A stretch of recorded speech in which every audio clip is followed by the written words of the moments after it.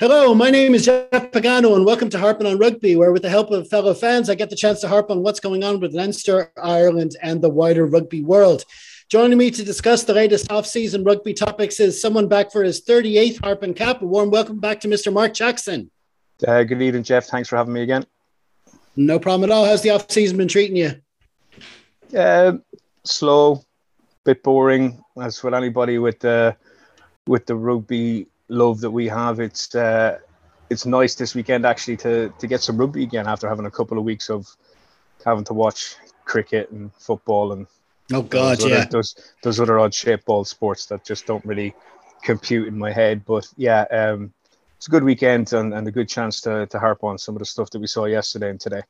Absolutely. Well, why don't we get a crack? And we're going to focus later on the under-20s, but there's been some other rugby going on around the place. Why don't we start down the Southern Hemisphere? They had the Super Rugby final. For us, it was early on Saturday morning, and we had the Crusaders winning yet again as 25-20 over the Chiefs, who were first seed going into the playoffs. What did you make of that match? Very physical early doors. There was, from a non-All Black supporter point of view, it must have been good because you saw lots of big guys knocking lumps out one another. Retallick and the Whitelocks got close, and Scott Barrett as well. And I thought Luke Jacobson had a really good initial forays into the game. It was a lot closer than I thought it was going to be. I have to admit.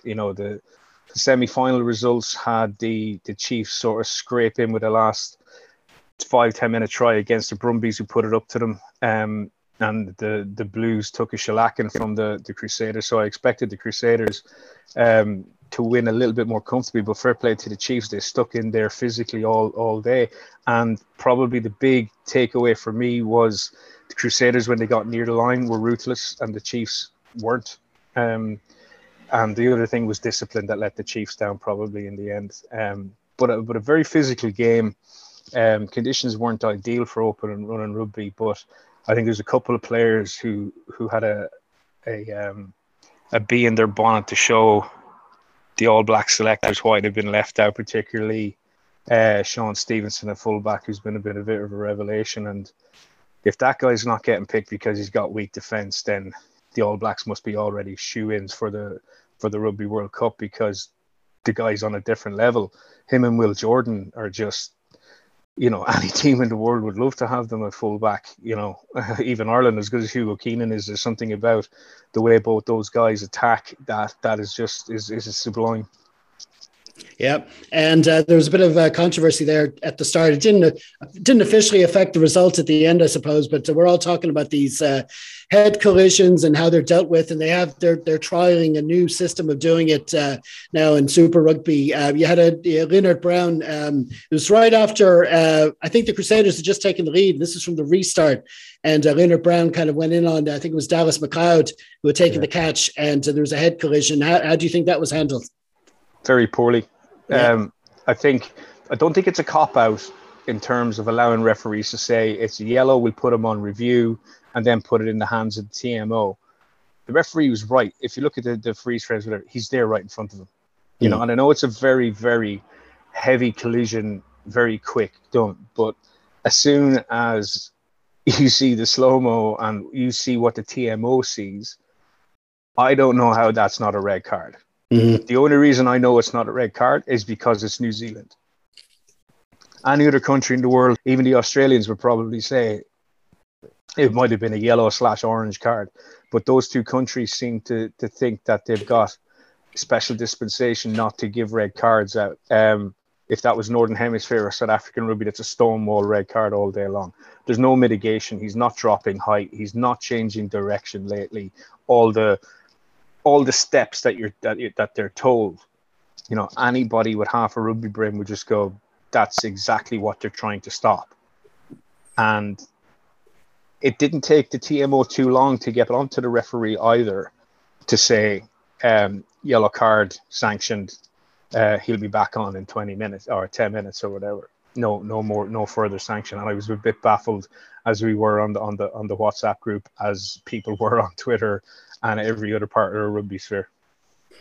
Yeah, I mean, it's the whole thing of, it's like, on the one hand, you've got the the head injury concerns, and it's what we're trying to stamp out. And there's concussions and there's long-term damage and all that stuff. But and it's that going straight up against the desire not to have us hanging around waiting for decisions, impatient fans wanting to get back on with the game. But plus there's the whole notion of not wanting to ruin a game in the 10th minute of a final, and it's that's the reason for those laws and the reason for their passing it on. But like you say, the referee, I suppose, did the right thing, passing it on, saying yellow, it's going to be looked at. But the TMO looked at it and said there were mitigating circumstances, but it's still been cited since. So it's going to be looked at again, apparently, which is really odd, which is going to make, and so if that ends up to say it was a red card, there's going to be, I know it didn't affect the result, but it's just going to make the whole thing look strange. But still, it was, but overall, it was an interesting final. The lead changed hands a couple of times. What did you think? Right at the end there, when they were close, McKenzie had a chance to put them ahead, but it was a kick kind of out of his range. Do you think it was right to go for that? Yeah, I think he was, because earlier on in the season he was kicking some absolute boomers, and it probably was just a little bit too late, and the strength of the legs may not have been as what it was if it was 10-15 minutes into the game. The big reasoning behind it would be it was pretty much straight in front, I think slightly to the left of the post, but the Chiefs line out was a bit of a lottery. You're going up against probably one of the best defensive lineouts in World Rugby, in the Crusaders. They got a couple of tall trees there that have always caused havoc, and they've got an unbelievable maul defense. So what purchase were you going to get out of that? It's, he also had enough time to think potentially, there's 6 minutes left, or was it 5.5 minutes left, or somebody kicked it, we might get another chance. So if we get this chance, we might defend it. You gotta back the player. The player wants it, give it to him. You gotta back him on it. But I would have said their woes at line out time would have potentially played on the skipper's minds there and as to what they wanted to do. Okay, so well, let's move on then, and we're gonna harp a bit on the Irish men's sevens, who are hoping to join their female counterparts in qualifying for the Olympics in Paris 2024. They're taking part in it's called the European Games. That's a sort of like a mini Olympics for European countries in all sports, but this is rugby sevens, and they're in a tournament. It's a 12-team tournament over in Krakow in Poland. And basically the winner of the tournament qualifies. I think that's it. So there's only one place up for grabs there. And they're in a pool with Poland, Italy, and Germany first. And they had it pretty comfortable today so far. Yeah, Poland to the sword. Just to score anything over 30 points in a sevens game is impressive. To score over 50 is ridiculous. And to score 66 points in 14 minutes, it's a double-edged sword, though. It's the quality of the opposition, but also you look at that Irish squad, there's quality through and through. They've had a bit of an up-and-down season. They've flattered to deceive at times and then pulled out the odd result where you probably wouldn't expect them to. Here, I expect them to fully go on tomorrow morning. I think it's early tomorrow afternoon. They play Germany and put a similar score that they did against Italy. They did another solid game against Italy, and it took Italy to score a pretty special try to break the defense. The defense was solid both games throughout. Restarts were good. Restarts are key in sevens. But for me, the best thing of the weekend so far is to see Terry Kennedy back. Yes, absolutely. He's had a bit of a rest, looks refreshed, and he wasn't voted World Player of the Year for nothing. The guy's just oozes class. But what is great is that the core of that team, himself and Harry McNulty and Jordan Conroy, have been there for, you're talking 6-7 years now, and they're all leaders, but to have Terry Kennedy back there he's the Lucy Mulhall of the men's team. He makes everything tick, and he's on a level of sevens players that, like the likes of Ben Collins over the years, and that I can think of, that the teams that you're automatically a try better when he's in the team. And he's such a brilliant organizer, as well as just being ridiculously skilled. And it's just great to see him back for what hopefully will be the run into winning this competition and getting into the Olympics. Yeah, I mean, you can see the confidence in them when they're playing. I mean, literally in today's two matches, it was a case of when Ireland had possession, they'd score. When the opposition, with one exception, like you say, it was one awesome Italy try, loads of offloads, but every other time we turn it over and then score. It was just there. And at one stage, we were already 31-7 up against Italy. And there was one stage when young Dylan O'Grady, I think he's a Leinster Academy guy, the ball went out wide. And I think there was a misunderstanding between himself and Dardis, and the ball went into touch, and Dardis absolutely bollocked him out of it. You know what I mean? It's that's the standards that they've set for so it's obviously a good atmosphere, and they are a good attitude to have. And it's obviously James Topping, the head coach there, got a culture there of they're there to win it, and that's the mission they're on. Yeah, I know Toppers pretty well, and he's a top man, he's a good coach, and he's developed himself over the last few years. What I think you've got there is you've probably got about 9 guys that are nailed down every tournament, and he's experimented with maybe 2 or 3 other guys to see who's going to finalize that sort of Olympic selection, hopefully down the line. You know, as I said, you got the core, you got Dardis, McNulty, Kennedy back, Conroy, and if those guys are, what do you call it, bitching at them or just encouraging the younger fellas to do it right, it's because they want them to succeed. Mm-hmm. And it's a good environment to be around, and fair play to the coaches and the RFU for getting it right. Yeah, it's very good to see. And like you say, they have a third match now tomorrow against Germany. I think it's at around 1:00 Irish time. I'll put the link in the program notes. It's live streamed on the Rugby Europe site, so you can check that out if you can, and then they'll move on to the knockout stages then after that.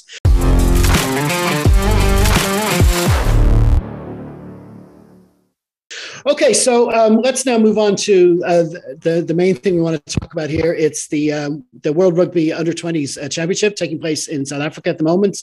Ireland had their first match against England at Parle Gymnasium Stadium. The weather was supposed to be, there's been a lot of rain about the place, but it cleared up in time for our match. So it was on Saturday lunchtime, our time, and it finished a really exciting 34-all draw. What did you make of it all? As I don't know if you were watching it on Virgin, if they're the same commentary, but the commentary on YouTube from our South African friends was like saying, yeah, it's like kissing your cousin.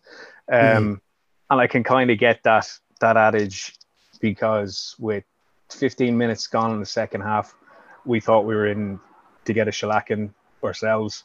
England had pulled ahead. We were looking very physical, very powerful, and not without any skillful play themselves. I thought at the end of the day, and then our comeback sort of midway through the second half, after what I would say a very lucky yellow card for England, possibly could have been more.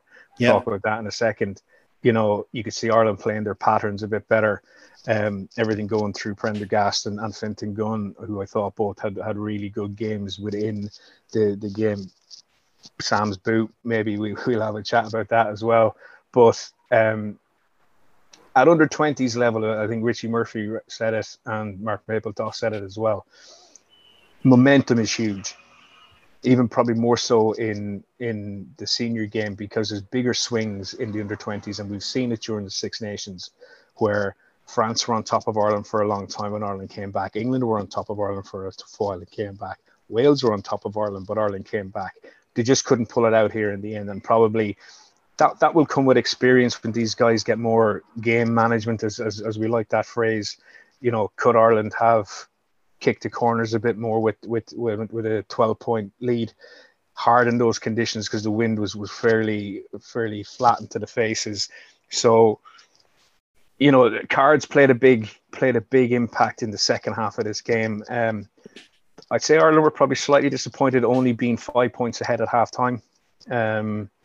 You know, that was a big old win, probably, you know, old school parlance is a 12-15 point lead that you needed. And England showed they probably played the conditions a little bit better than Ireland did. I think Ireland's skill set is still a little bit better than England's at the moment, but the power game England have when they want to turn it on is very, very impressive. The number 8, who was at London Irish, is now signed for Quins, is certainly one to watch. And I know a lot of people didn't take too kindly to Chessum's language at the end of it, but the guy's a nightmare. He's a guy you want in your team, not to play against, because he's a big old lump. He sets the tone as captain as well. And, you know, there's a certain Martin Johnson about him in terms of how he deals with his own players and deals with referees. And I thought he was excellent. All in all, 34 all is probably a fair result for both teams in what is a very, very tough group. You know, Australia are always good. And I know it was a bit of a basketball score, in their game against Fiji. So, you know, it's 4 days, I think, is a Thursday we're playing Australia. Yep. You know, England won't have it easy against Fiji. They'll probably come out on top as well. I think Ireland have to beat Australia by probably 15 points to come out of that group, because I can't see the second best placed team coming out of that group. Some guys put their hands up, but I thought the match adjudicators and whoever was given man of the match got it spot on with Fintan Gunn. I thought he had a cracking game. Yep. And I know a lot of press has been given about Sam Prendergast, but yeah, I think Fintan Gunn's the real deal as well.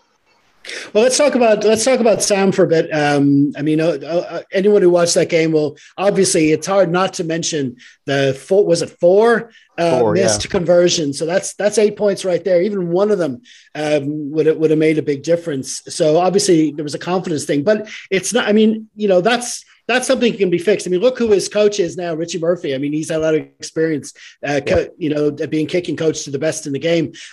So I wouldn't worry so much about that. But just in his general play, both with and without the ball, I mean, he did impress on the day. Usually a player, and we've seen it many a time at senior level, where you miss your first 2 or 3 or 4 kicks, it affects the rest of your game. Mm-hmm. The perfect example of this, and I'll throw one out of the bag, is the European Cup final, the Heineken Cup final of 2000, when O'Gara couldn't hit a cow's backside with a banjo, you know, and it affected the rest of his game. You know, he had a poor game.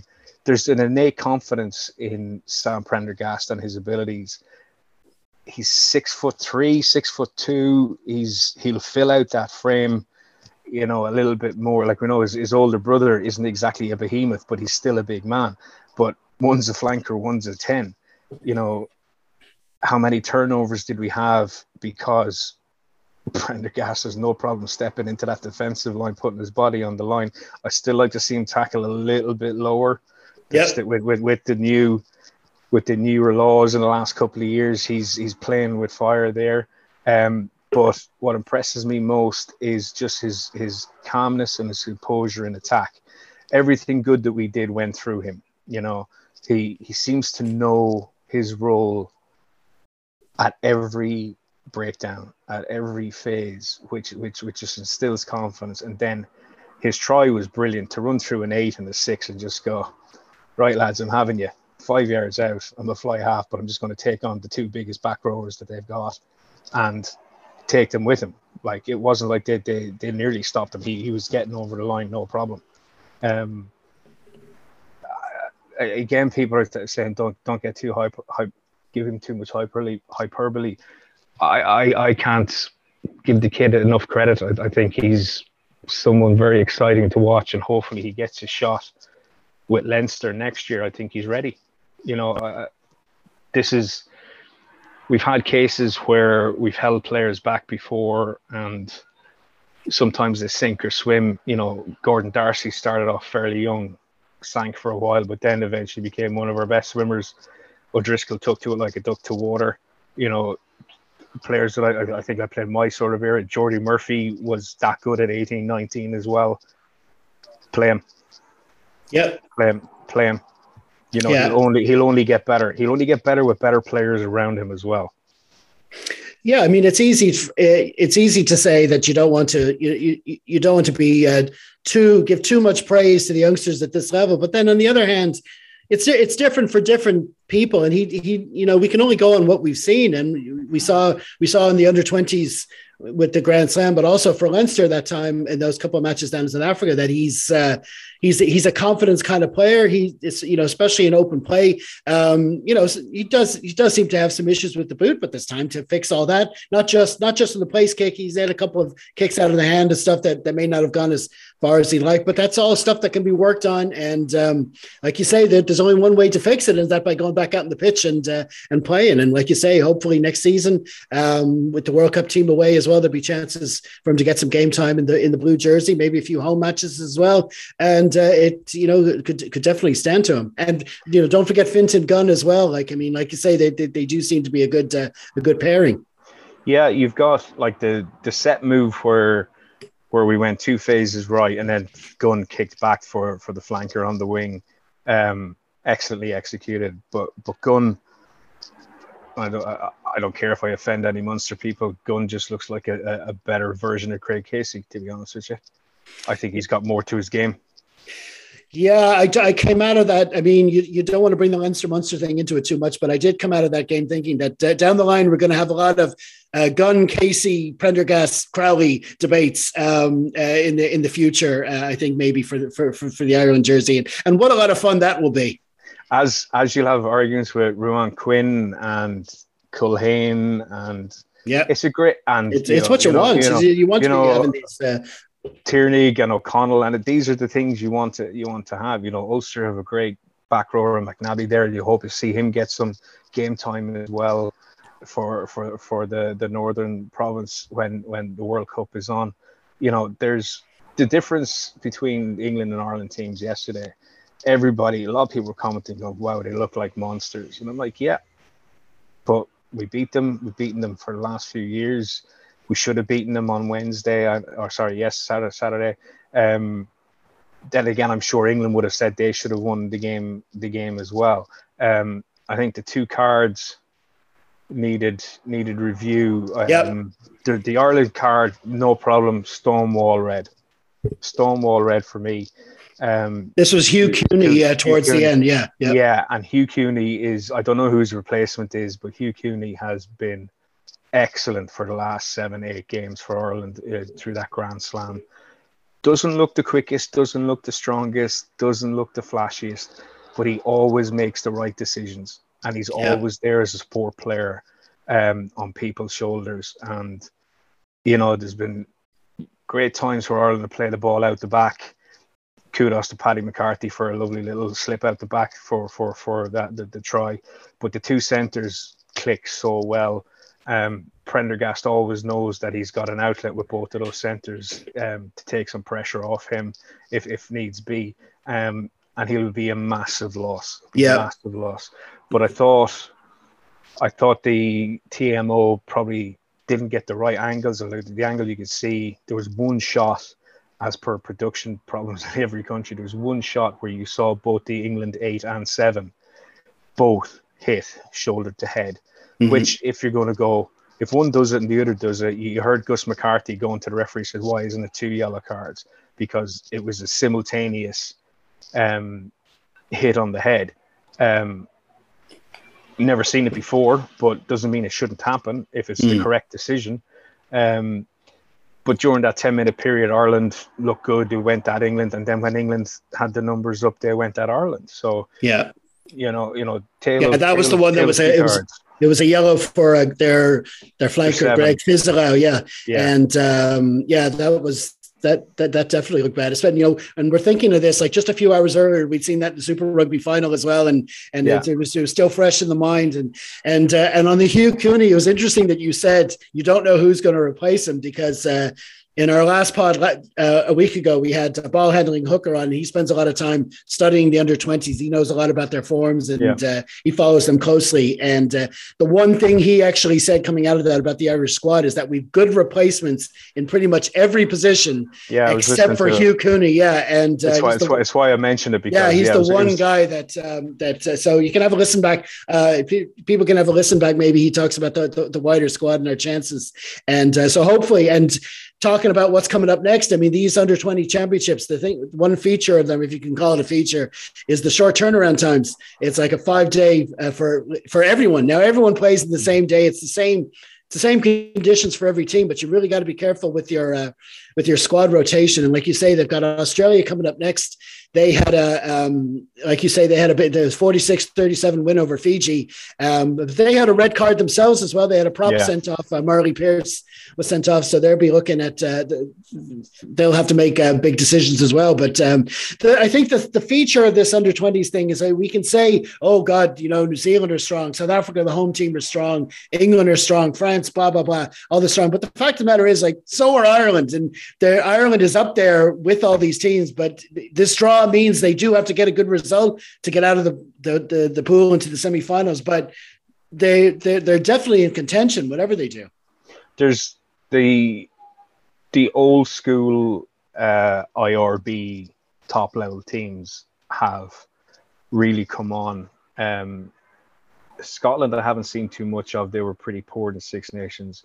Wales seemed to be building something. There was a good result for Wales against New Zealand. They only lost by a point. It's probably the best they've played in a long time. It'll be interesting to see how consistent they are. But as the commentators were saying yesterday, England go into this tournament ranked 5th. Ireland are actually ranked 8th, despite being Grand Slam champions.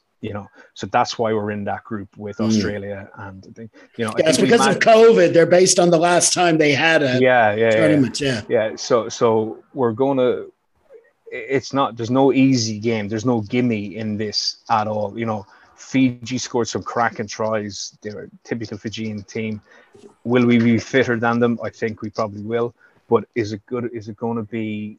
We match up quite well against Australia. Similar type teams, both looking to move the ball, not as physically large, say, as the South African or English packs. But as you said, it's great to have both the senior men's and the under 20s in the mix here come World Cup time. It's the one or two players who they've lost from the Six Nations to this. I think Culhane just knits that pack together. I think McNaby's better 6. And those subtle little differences are probably the difference between us beating England in Musgrave and drawing this time. And that's the way it goes. A positive result against Australia gives us a massive chance. But we can't look any further than next Thursday. You got to do it there because Fiji could pull a result out against England. You never know. Yeah, absolutely. Well, it's definitely something to look forward to. I think it's an earlier kickoff on Thursday for Ireland, so we'll be checking on that. We'll probably do a pod after that, seeing how that went.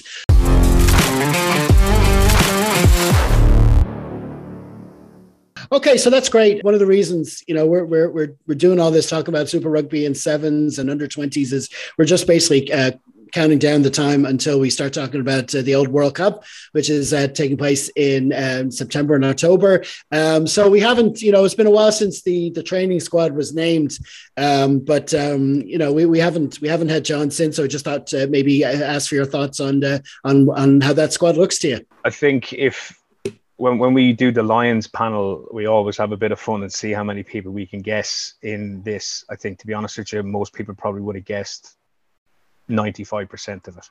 Mm-hmm. I'm quite happy with the squad. If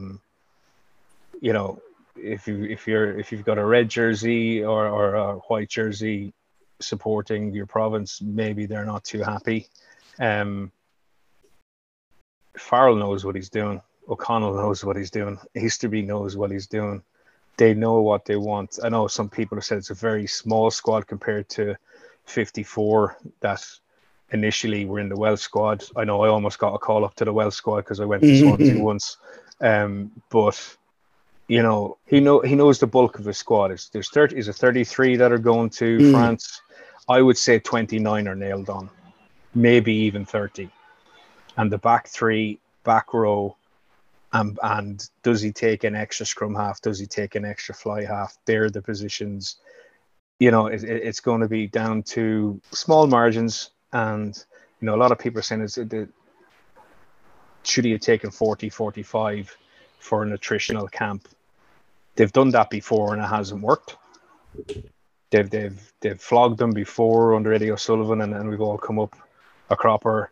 You know, I think Farrell knows what he's at. You know, who are we to question the Grand Slam winning coach? You know, who probably will be the Lions coach in a couple of years' time.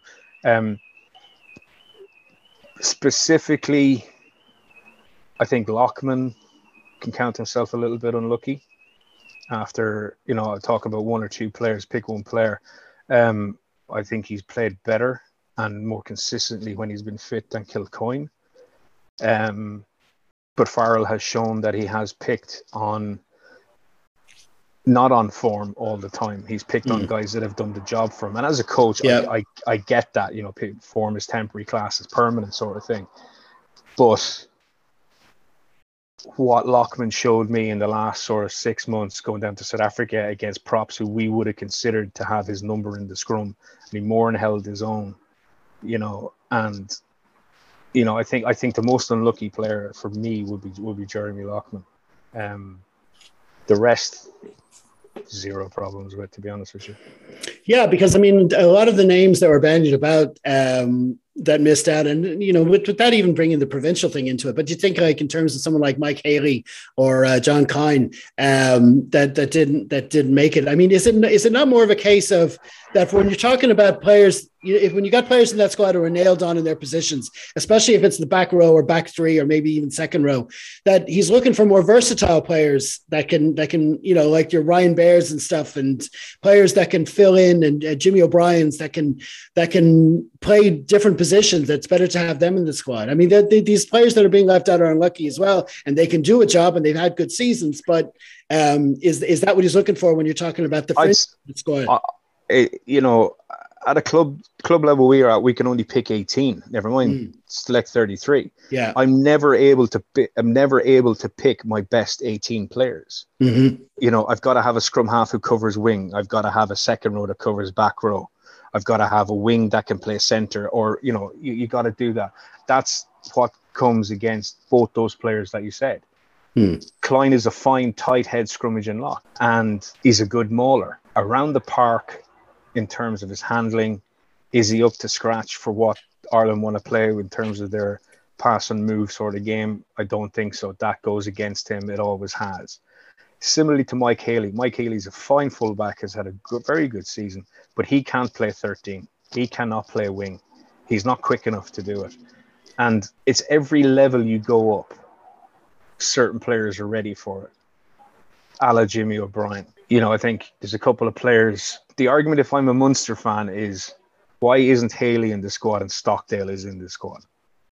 You know, this is where I can actually see their arguments. Because although he was originally a fullback, Stockdale has shown nothing in either form for 2.5 years. And people saying they're better are clutching at straws. He's one guy who I think is very lucky to be there. More power to him. He has all the physical tools and he can score tries and he has the ability. But we haven't seen it for a very, very long time. And that's where people with Munster bias or Munster shirt, I don't mean bias, I mean, they just naturally, they see guys like Nash and Daly cutting it up for the last 6 months and only one of them is being picked, you know, and Haley's doing really well. But does Haley have that next level physicality, game awareness, speed to be an international? You know, and I know people say you got to try them out. And I said, sometimes if a coach just doesn't fancy it, he just doesn't fancy it. That's the way it is. But there's a couple of players in any squad. There's a couple of players can count themselves lucky. They may go in, they may set the world alight on camp, and hopefully they do. I wish every single player that's in camp the best of luck with injury first and foremost, with form second, that they get through and they make Farrell's job very, very, very hard for those last 4 or 5 spots that you know, anybody with good rugby knowledge of recent years knows that he's got his sort of 25, 26, maybe up to 29 nailed on, and there's four or 5 guys, or sorry, there's about 10 guys fighting for 3 positions, and that's the reality of the team. I'd much rather be in our position than in England's or Wales's Scotland are pretty settled, but England have had 2 camps now with almost entirely different personnel. That just baffles me. And Wales, as we know, is a walking disaster, which means they'll probably get to the final. Yeah, I mean, they've almost had more people pull out of their team than they have named. Yeah. How they handled, as a man of more husky variety, how they handled the Rhys Carré incident was disgraceful. Absolutely disgraceful. Oh, totally. Like there isn't one person. I've not heard one person, be it a journalist, a pundit, a blogger, podcast people, say the lad's out of shape. Like, you don't go public with that. No. You don't go public with that. That will kill the kid's and he has some really good attributes. He's a very destructive ball carrier when he wants to be. He's always going to struggle with his fitness, but especially in an official statement from the union like that, it's ridiculous. Yeah, an official statement so close to. It's one thing a journalist, anonymous sources are telling me this, blah blah blah, but to put it in a graphic like that. Yeah, knowing Wales online, I wouldn't have put it down to one of them, leaking it. Saying Fat Boy Carré kicked out of the team, blah, blah, blah, blah, with their sensationalist headline. But as you said, for the WRU to come out and just go, basically the guy needs to go into, as every club probably has, he needs to go into F club for another 6 months and lose 10 kgs. Disgraceful. So going back to the makeup of the Ireland squad, 1 or 2 guys aside, much rather be in the position that we are in than the other home nations are right now. Yeah. Thank God. Thank God, Meafu is not allowed to play for France. I know that was a big plus, wasn't it? They're big enough as it is. Very much so.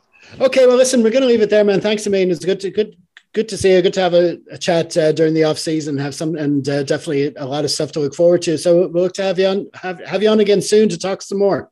Cheers. Look forward to it. Cheers, man.